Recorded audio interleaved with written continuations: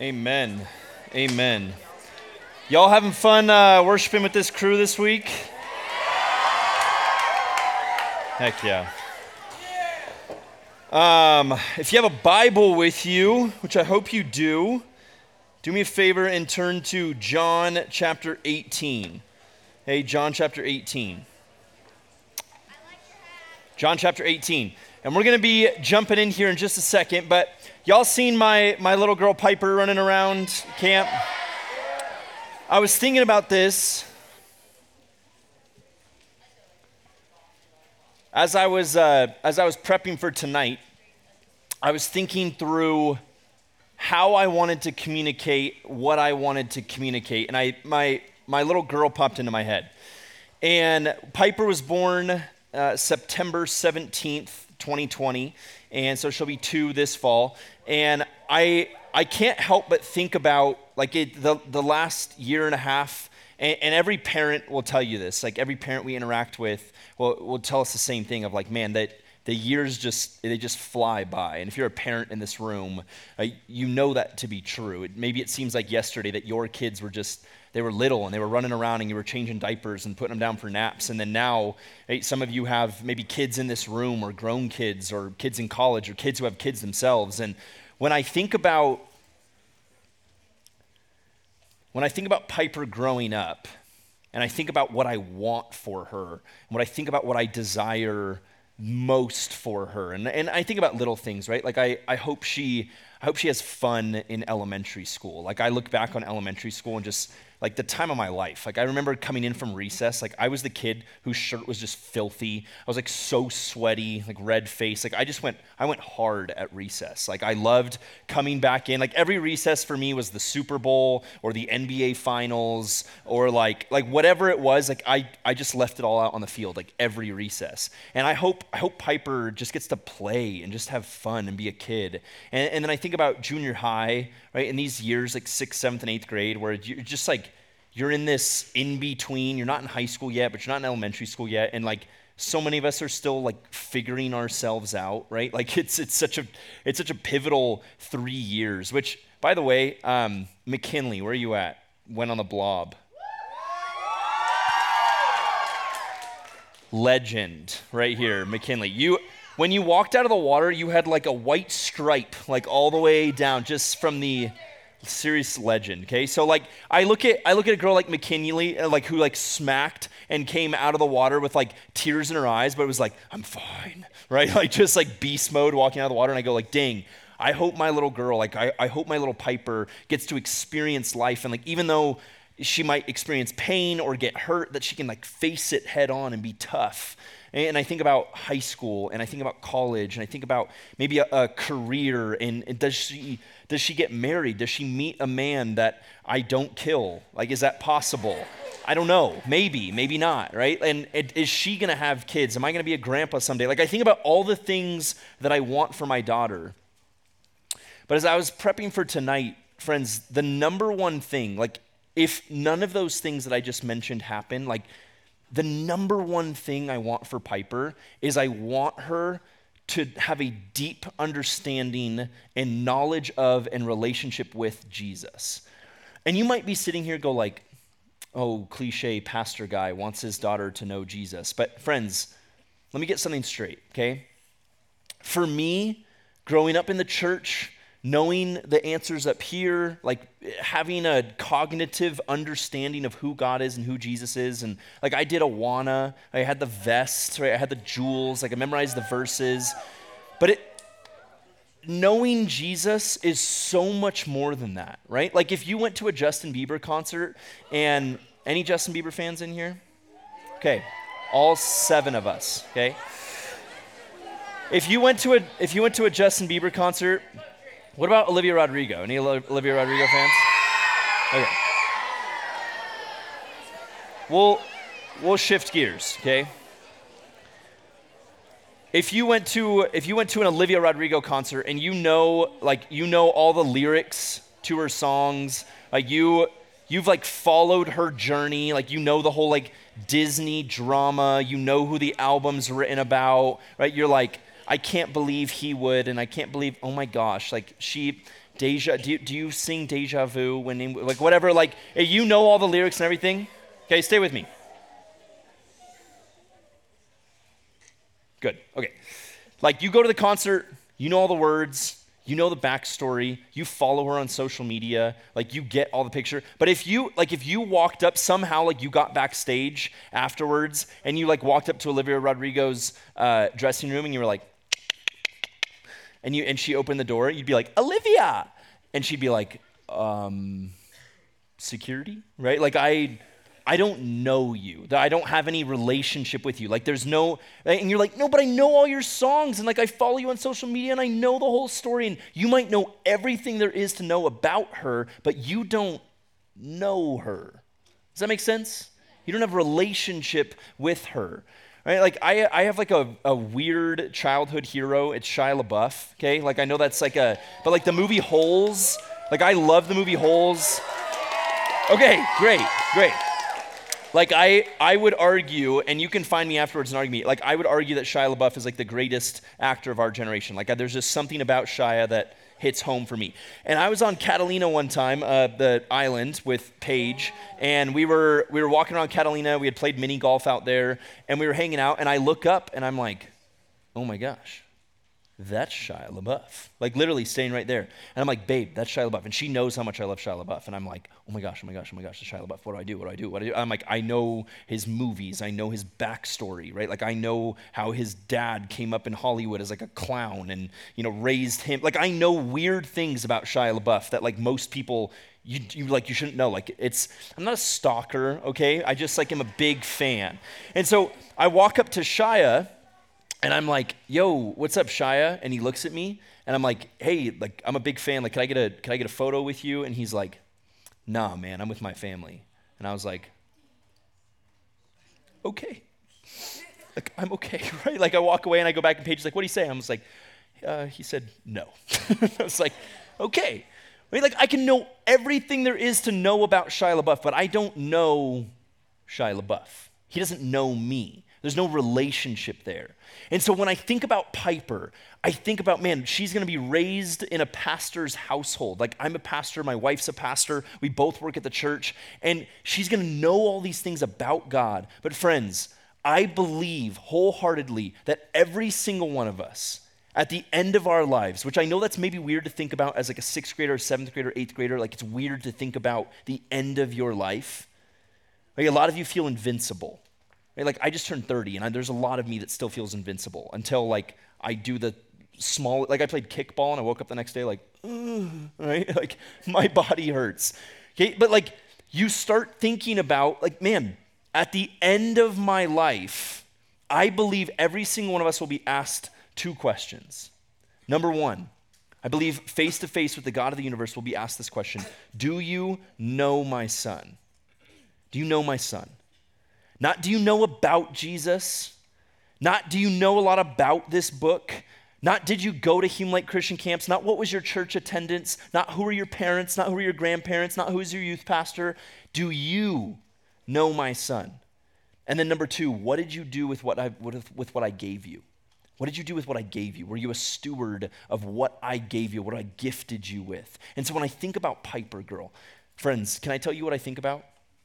I want to spend every minute of every hour of every day just pointing her to Jesus in hopes that she meets him, and not based on my relationship with him, not based on my knowledge and understanding of him, but that she would fall in love with Jesus because Jesus himself is love.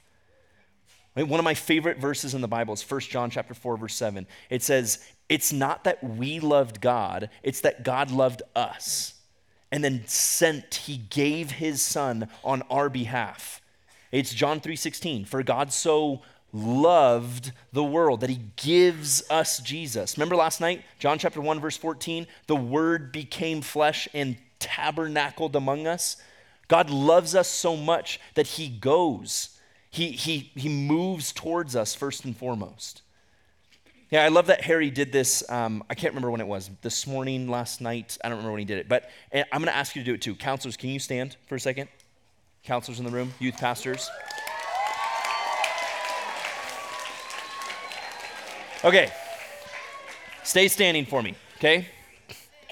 Y'all, do you know why these counselors are here right now? Okay, and this is a rhetorical question. Okay, do you know why they're here? Do you know why they're here at camp? Do you know why they gave up a week away from whatever they gave a week away with? I got to sit in a meeting with a couple of youth pastors that left families at home, that left sick loved ones at home, that left little kids at home, and their wives have like their kids by themselves. They're single parenting for the week. Some of them gave up a week of paid work. They work jobs where they get paid, and they took vacation to come in here and be with you. Do you want to know why? Not because they need more 12-year-old friends, okay? Like, not a single one of these leaders was like, you know what I need in my life? I just need a few more 11-year-old friends, okay? Stay with me. Hey, stay with me. Friends, every single one of these counselors, every single one of these leaders, do you want to know why they're here? Because they met Jesus, and Jesus changed everything about their life. So as they sleep on these little mattresses on bunk beds, and they give up pay, and they walk away from family, and they take vacation to come and be with you, they're here because they love you enough to say, once upon a time, I was a junior hire that needed somebody to tell me about Jesus, and Jesus changed everything about my life. So don't confuse why they're here. Are they here to have fun? Sure. Are they here to like belly flop and make fools of themselves? Yeah, sure. But the primary reason that they're here is because Jesus changed everything about their life. And so the reason that you have these incredible leaders in your life walking alongside you is because of this person of Jesus. Hey, y'all can take a seat. So where do we get this? Where do we get this Jesus character? What do we do with him? How do we learn about him? Last night we talked about this book. Remember this book? Right? 66 books, 40 different authors, 3 languages, 3 continents, 2,000 years telling one story, and that one story can be summarized like this. God with us. Good. God with us. If you don't remember anything else this week, I hope that you fall in love with this book and this text because it demonstrates that the God of the universe desires to be with us. And I hope that never becomes old news for you. I hope that never becomes like, oh, whatever, just God wants to be with us. Do you realize how nuts that is? If there's a God who's powerful enough to go, let there be light, boom, an actual light comes out of darkness, and he says, mountain range, you go there, and an actual mountain range comes up. Right? You know what happens when I say tree, grow? Nothing, okay? Why? Because I'm me. I'm just a guy, right? I'm just me. I'm here today. I'm gone tomorrow. The Bible describes my life as like mist, like grass. It's like axe spray. You just go, tss. You know, that was Austin Payne. That was the entirety of his life. That's what the Bible says my life is. And so I go, mountain range, you go there, and nothing happens. When the God of the universe speaks, things happen. Mountains actually listen to him. And if this God spoke and wanted to reveal himself to us, I hope we fall in love with this book and understand that God is with us. He desires to be with us. His love went first. And one of the primary ways that we see God is through the person of Jesus. In John chapter 1, it says that we can actually look at Jesus and behold the glory of the Father, that we can understand more about God because the person of Jesus. And so what I want to do tonight is I want to look at a couple of passages. I want to look at John chapter 18, and then I want to dive into 2 other spots, and I want to look at these interactions that Jesus had with people, that every single one of these interactions left us at a crossroads. Hey, you ever been like on a hike before, or like on a walkabout, backpacking, anything like that, where you come up to there's like a spot on the trail where there's multiple ways that you can go?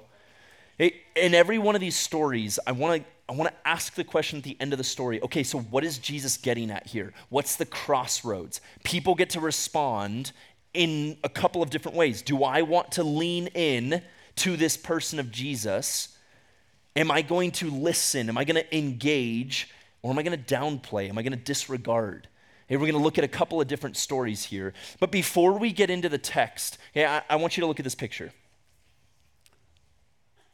of buildings and trees. Oh, there it is. It's up there. Yeah, this guy. Okay. When you Google Jesus, you ever done that before? This is one of the first photos on Google Images, right here. This is Jesus. Hey, and this photo, honestly, it kind of cracks me up. Here's why. Well, for a couple of reasons it cracks me up. But, first of all, what is this? I don't know. I don't know when this photo was taken. I don't know when Jesus posed for this one. But, there's a couple of things that kind of crack me up here. One, he just seems so, ethereal. Seems, floaty. Right? You're like, hello, Jesus. And he's like, oh.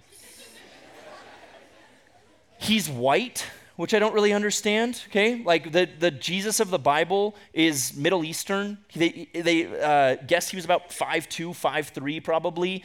The Bible actually says there was nothing remarkable about his looks, which is code for probably ugly. He probably wasn't very good looking. And so when you look at this Jesus, can I be honest? Can I be really honest?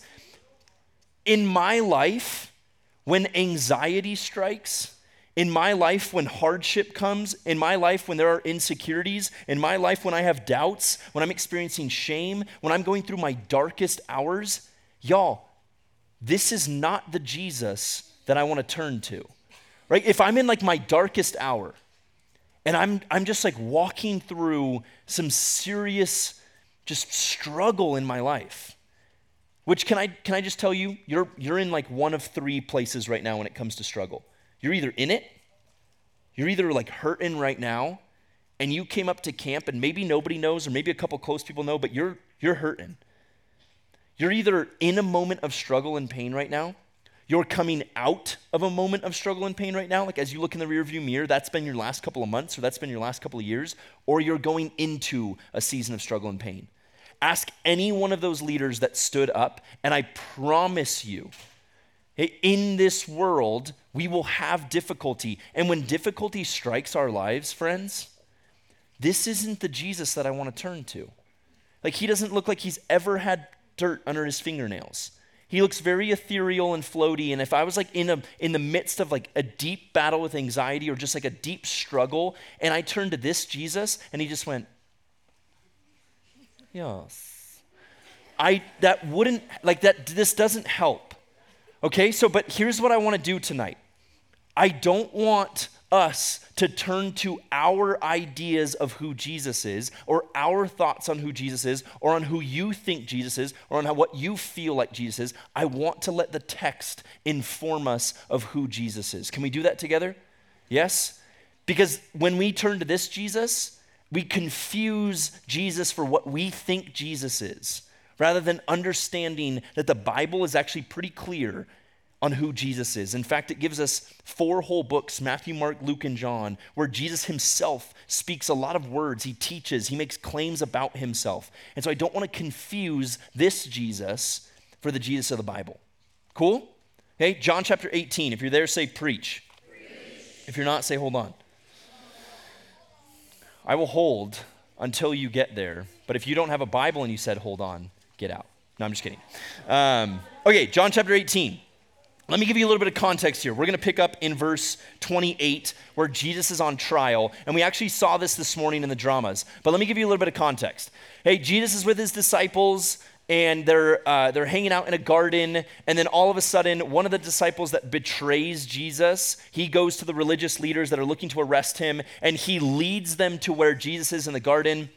And there's this interaction between Jesus and the religious leaders, or the purebreds, right? You know the dogs that stand on this side of the stage that are very hoity-toity. I'm like, yes, we are the purebreds. Those are the Pharisees and the Sadducees, or the religious leaders that we see in the text. And then in the garden, there's this amazing moment where Peter, I love Peter all throughout the Gospels. He's the one who just he spouts off his mouth. He talks before he thinks. He says really ridiculous things, but he's also extremely loyal. And I love this moment where they come to arrest Jesus, and it says that Peter took out a sword, and one of the guys that came to arrest Jesus, Peter cuts his ear off. Okay? Which I've always I've always read that the same way that you did, right? And you're yeah, Peter, he defended Jesus, yeah. Right? Okay.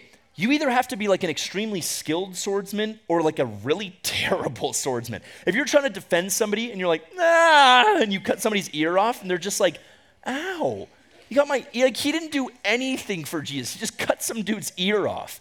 And contextually, like, we can read it in the other Gospels. Jesus actually looks at Peter and he's like, what are you doing? Peter, put your sword away. Like, you're a fisherman. Like, put that thing away. You don't know what you're doing. And he picks up the dude's ear and he heals him. Like, he literally puts his ear back on, which that moment had to be nuts. Like, you come to arrest Jesus, you get your ear cut off, and then the Jesus that you were arresting, like, heals you, and you're like, thanks. I don't really want to arrest you anymore. Like, thank you. Like, I'm gonna go, right? Like, that moment had to be wild. But they arrest Jesus and they take him in front of the purebreds, and then the purebreds, they take him to the Romans. And then this Pilate that we're gonna read about here, Pilate is one of the top dogs in the Roman Empire. He would have been a ruler, a judge, a person of power who sat in a seat of authority. And Pilate is standing with Jesus, and this is where we pick up the story in John chapter 18, verse 28. He says this, then the Jewish leaders took Jesus from Caiaphas to the palace of the Roman governor. By now it was very early morning, and to avoid ceremonial uncleanness, they did not enter the palace because they wanted to be able to eat Passover. So Pilate came out to them and asked, what charges are you bringing against this man?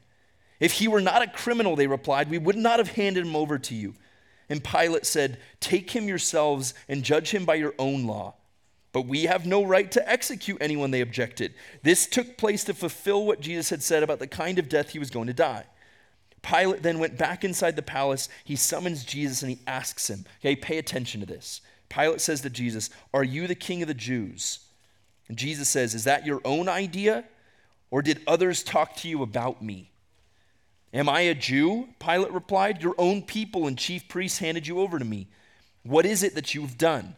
Jesus said, my kingdom is not of this world. If it were, my servants would fight to prevent my arrest by the Jewish leaders. But now my kingdom is from another place. You are a king then, said Pilate. Jesus answered, you say that I am a king. In fact, the reason I was born and came into this world is to testify to the truth. Everyone on this side of the truth listens to me. Pause right there and look up at me. This is a powerful claim that Jesus makes here. According to Jesus, truth cannot be based on personal preference or my perspective. According to Jesus, truth is not personal or individual. He says, I am truth. Right? Remember John 14:6? We talked about this night one. Jesus says, I am the way, I am the truth, I am the life. Nobody gets to the Father except through me. And then here he says, I was born to testify to the truth. Everyone on the side of truth listens to me. Jesus is making a powerful claim here in front of one of the most powerful people in the Roman Empire who would have said, do you want to know what truth is? Truth is armies. Truth is an empire. Truth is Caesar. And so Pilate looks at him and he goes, oh, you're a king. Jesus says, you made that claim. Yes, I am. I am truth. Everybody who is on the side of the truth listens to me. Here there's a crossroads. There is a decision to be made on the behalf of Pilate. What is he going to do with this Jesus character who's in front of him? Jesus will not and cannot be ignored. You can't ignore Jesus. And whether you're coming up to camp and you've been around church all the time, or you're coming up to camp and maybe this is all brand new to you, friends, the person of Jesus cannot be ignored. And we're going to do one of three things with him. And the first thing that we can do is we can just disregard Jesus. Pilate here, sitting in his seat of authority, just goes, oh, you're a king? And he goes, yes, that's what I am. And he's going to wash his hands of this situation. He's going to hand over Jesus back to the Jews. And he's just going to go, look, I wipe my hands clean of this entire situation. And he just disregards Jesus. And there's plenty of people in Scripture, and there's plenty of people that walk this earth. There's plenty of people, maybe even in this chapel, that just go, I don't really know, but I don't really care. When it comes to this person of Jesus, I don't really know and I don't really care. The first thing you can do with Jesus is just disregard him. He was just a historical figure. He was just that guy that they talk about at church. You can be like Pilate and you can disregard him. Turn with me to John chapter 4. Y'all remember in the drama this morning, you remember the cat that walked up the center aisle? Y'all booed her. Y'all are ruthless, okay? But like, remember the dramas, there was like the scene up front, and then the cat walked all skittish. I loved the cat. She walked with like her hands up here. She was all skittish.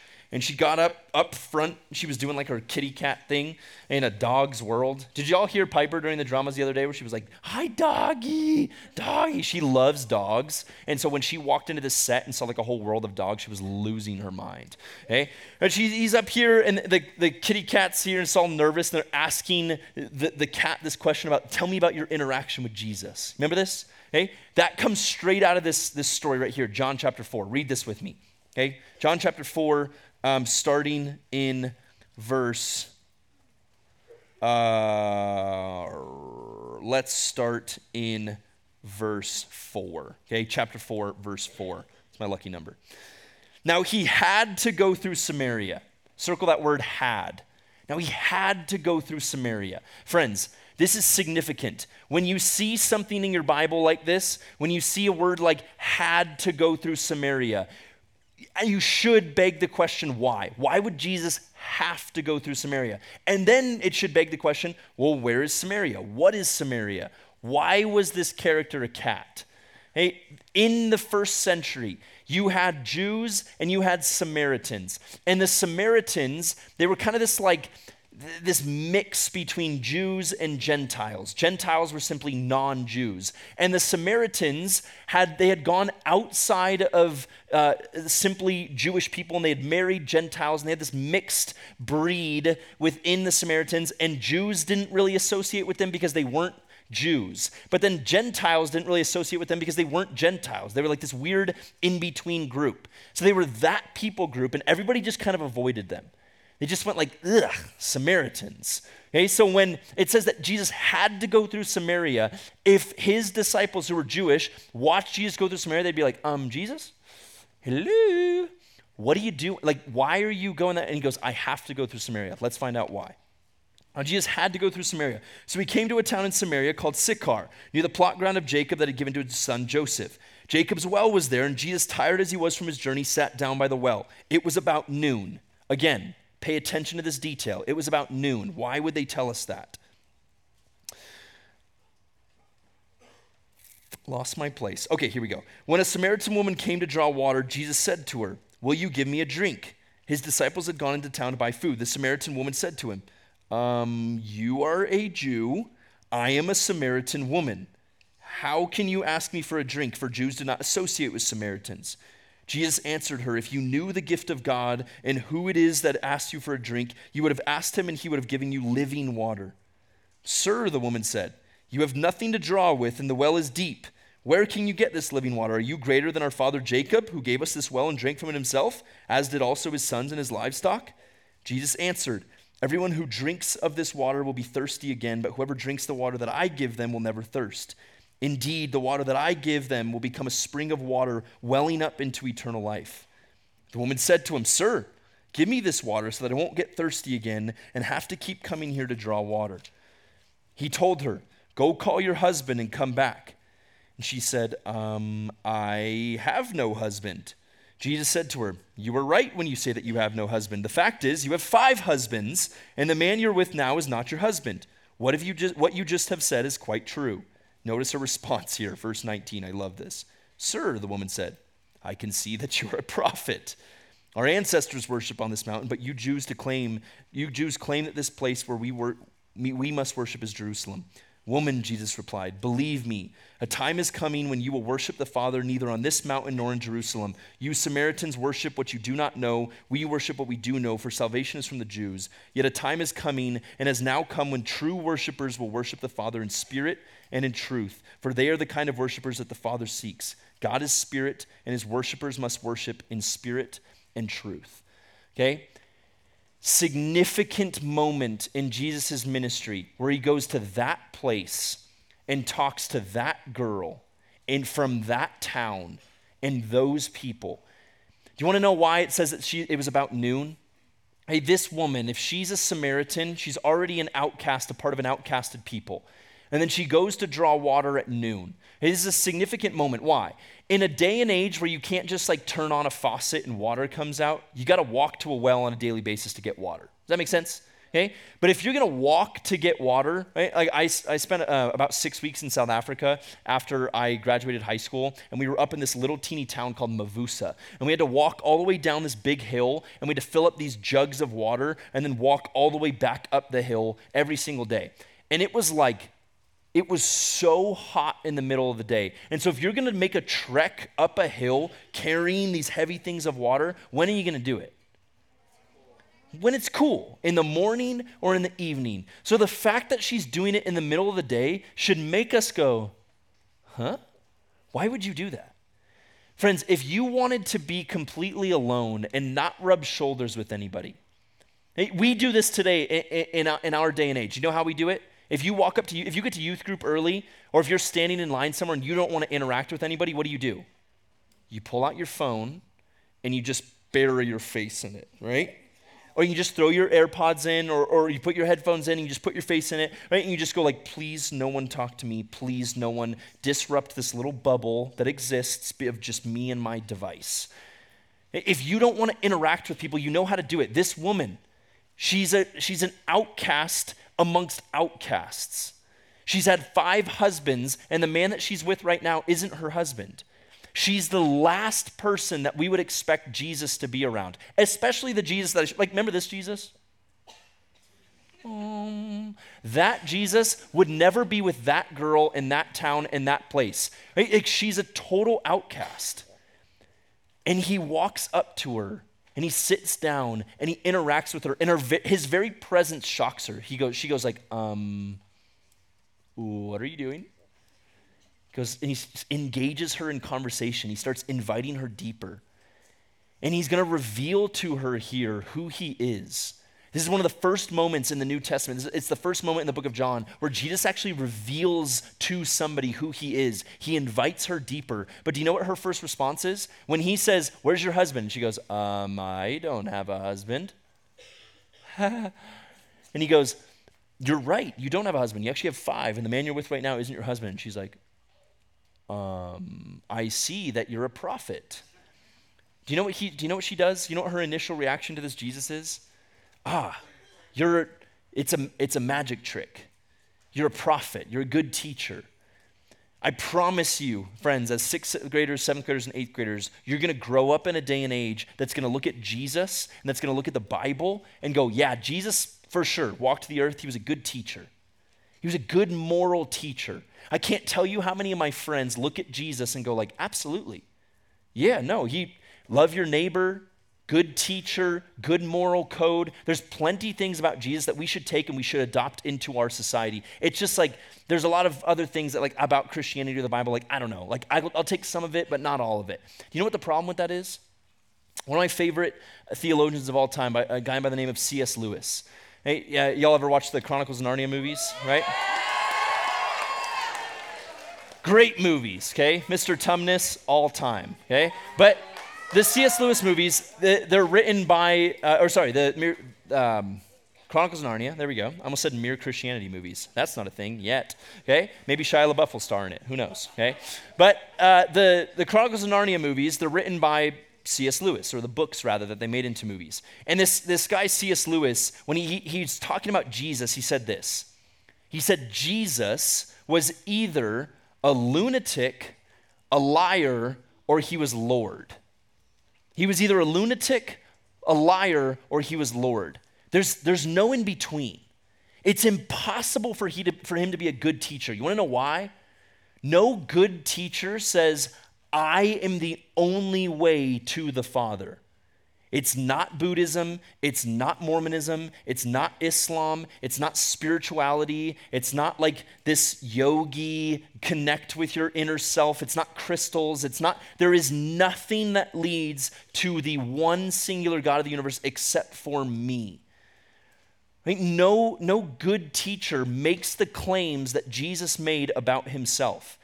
If Jesus walked the earth today, none of us would go like, oh, he's got like some good morals. No, he's either a lunatic, he's out of his mind, he's saying, I am the bread of life, I am the good shepherd, right? I am the gate, I am the bread of, everything is about me. The entire Old Testament, all of the Bible, I am God, I am the Son of God. These claims that he makes about himself, there's no way that he's just a good teacher, he's just a good prophet. He's either who he said he was, and we put him on the throne, and we call him king like he claimed to be in front of Pilate, or he's a lunatic.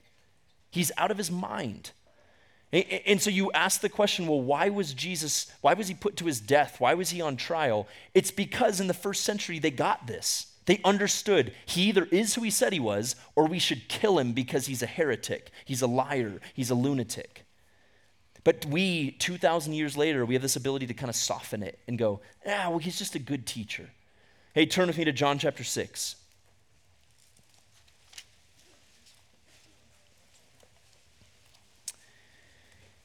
In John chapter 6, maybe a familiar story to you, Jesus, he's been teaching out in the countryside and a bunch of people have gathered and a little boy comes up with his lunch because the disciples are like, hey, there's like 5,000 people here and they're getting hungry.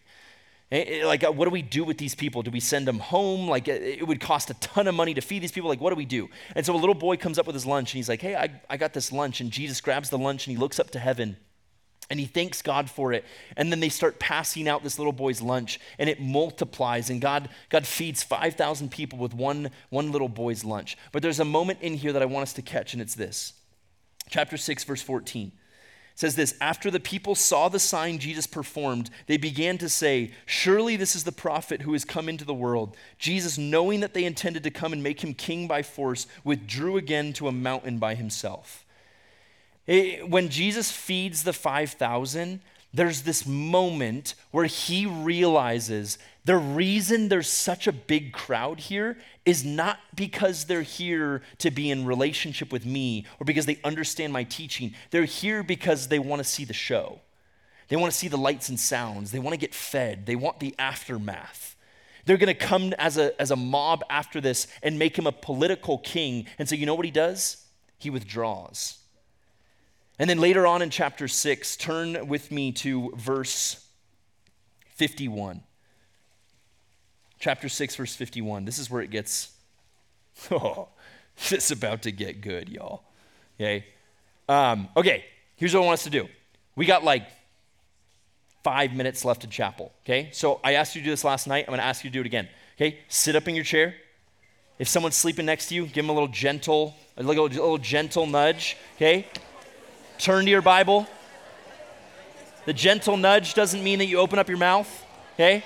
Give them a gentle nudge with your mouth closed. Don't miss this. Don't miss this, okay? Friends, if you think your Bible's boring, it's because you haven't read it, okay? These are the moments where I read John chapter 6. You ever read parts of your Bible and go like, yes, good. And then go, wait, what? Does that ever happen to you? Right? Where you read your Bible and you're like, oh, okay, yeah, for sure. Wait, huh? This is one of those moments for me, okay? In full disclosure, I would love to have a conversation with you afterwards. I have studied this passage through and through, right? I have a degree in biblical and theological studies, and this is still a passage that I wrestle with and just go, what? Like, I cannot wait to sit face to face with Jesus and go like, you gotta help me understand this one. Like, what were you doing? Like, I wish I could be a fly on the wall in the midst of this conversation. But here's what I believe.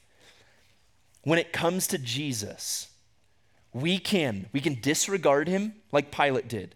We can downplay him and go, oh, he's just a good teacher. He's a prophet.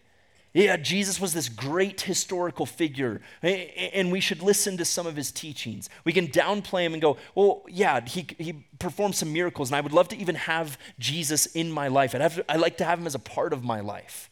I like to call that second downplay Lunchable Jesus.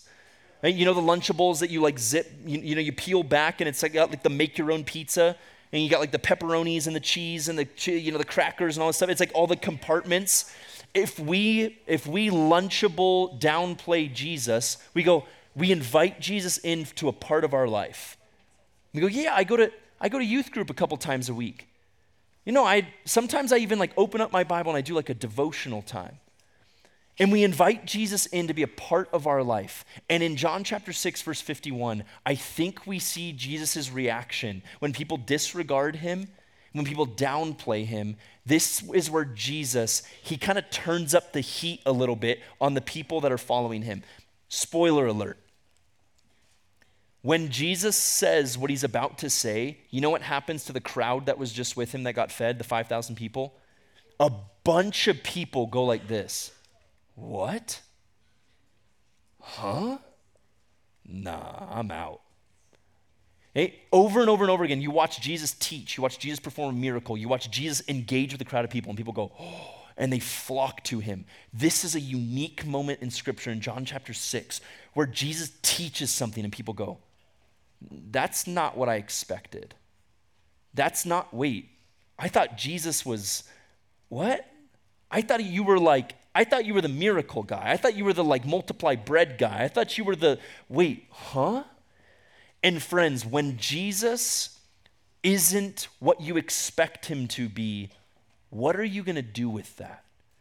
When you come to the crossroads of Jesus not being who you expected him to be, or not being who you want him to be, is your Jesus dependent on your thoughts about him and your feelings, or do you let Jesus be Jesus? Because here's what he's about to say in John chapter 6, verse 51. He says this, I am the living bread that came down from heaven. Whoever eats this bread will live forever. This bread is my flesh, which I will give for the life of the world. Then the Jews began to argue sharply among themselves, how can this man give us his flesh to eat? Jesus said to them, very truly I tell you, unless you eat the flesh of the Son of Man, talking about himself, and drink his blood, you have no life in you.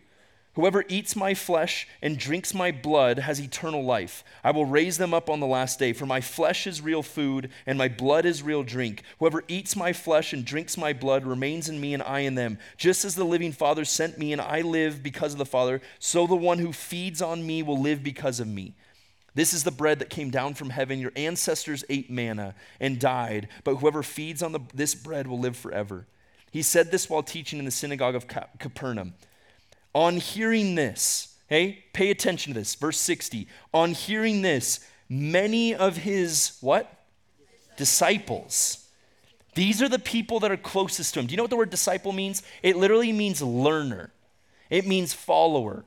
In the first century, disciples would have had a rabbi, a teacher, and the way that they knew somebody was a disciple is they would use this term. They would say, I'm a disciple of this rabbi because I'm covered in the dust of his feet. Do you know how you get covered in the dust of somebody's feet? You walk very closely behind them. So the disciples, the learners, the followers, these are the people that have been along for the ride. They've seen the miracles. They've heard Jesus teach. Many of the disciples, upon hearing this, said, this is a hard teaching. Who can accept it? Aware that his disciples were grumbling about this, Jesus said to them, does this offend you?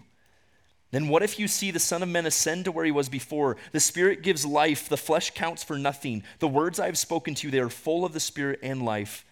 Yet there are some of you who do not believe. For Jesus had known from the beginning which of them was about to betray him. And he went on to say, this is why I told you that no one can come to me unless the Father has enabled them. Verse 66, pay attention to this. From this time, many of his disciples turned back and no longer followed him. And this is one of my favorite parts of the entire New Testament. Verse 67, Jesus turns to his disciples and he says, you do not want to leave too, do you? And Simon Peter answers him, Lord, to whom shall we go? You have the words of eternal life. We have come to believe and to know that you are the Holy One of God. Hey, so what do we do with this? What do we do with this funky passage where Jesus looks at a crowd and says, you must eat my flesh and drink my blood? And we go, wait, huh? Like cannibal Jesus? What? What are we talking about? And here's what I think Jesus is getting at. Right? Y'all like Girl Scout cookies? Where's my boy at that gave me these today? Okay. My man. Okay. Hey, thank you. I'm going to enjoy these later, so I'm not giving them to any of you. Sorry. They are Samoas, the world's best Girl Scout cookies, okay? Okay, if you look at Girl Scout cookies, if I look at these Girl Scout cookies right here, and I want, right, if I look at these and I put them up right here, okay? Seeing Girl Scout cookies, just looking at them will not satisfy my hunger. Right? If I just look at them and go, oh man, Samoa's Girl Scout cookies, love that purple box. Just looking at them doesn't satisfy my hunger. Right? Knowing the ingredients in Girl Scout cookies doesn't satisfy my hunger. If I look at the ingredients and I memorize the ingredients and I know everything about the ingredients, I know what makes up a Samoa, it doesn't satisfy my hunger. If I take a picture of the Samoans, that does not satisfy my hunger. Telling other people about Samoas. If I just go out here and I just sat down with you and I was like, oh, you Samoas, let me tell you about them. There's a cookie inside, and there's got like chocolate, and then there's like some coconut drizzle, and then there's this caramel drizzle. Samoas. Right? If I just tell you all about them, and I just go like, oh, there's such great cookies. Guess what that doesn't do? It doesn't satisfy my hunger. Talking about it, knowing the ingredients. If I go out and I just sell a bunch of Samoas, and I go out and I give them away and I sell other people on it, it doesn't satisfy my hunger. If I take a box of Samoas and we just throw it around, and I'm like, hey, you want to play catch with this box of Samoas? And we just play with it. Guess what it doesn't do? It doesn't satisfy my hunger. Friends, nothing will satisfy our hunger and bring us life except for actually consuming, intaking, partaking. So when Jesus looks at a crowd of people and he goes, look, y'all, like, you're all about being around me. You're all about talking about this. You were stoked when there was bread going around and there was fish and like the miracles were happening. You liked it when this was a good time. He says, but unless you actually partake and consume and make me not a lunchable Jesus, but a Jesus that everything in your life is about me, it will not bring you life. And I want to end like this. Remember why John wrote his book? John chapter 20, verse 31. He said this, I write these things down so that you believe, and that through believing in the person of Jesus, you might have life. John writes his entire gospel for one purpose.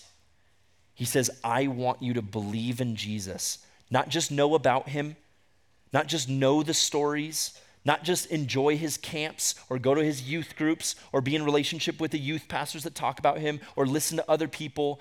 Friends, you sitting in this chapel, you have a decision to make. Every single one of us. Hey, whether you're fully engaged with me right now or you can't wait for this chapel to be over, and you're tired and you're exhausted and you're slouching and you go, oh, I like camp, but the chapel's Every single one of us has the exact same crossroads. Are you going to disregard Jesus? Are you going to downplay Jesus? Or are you going to be a disciple of Jesus like Peter? I love Peter's response. Right? Y'all don't have to understand everything there is to know about Jesus. Remember what Peter says? Peter goes, eat your flesh and drink your blood.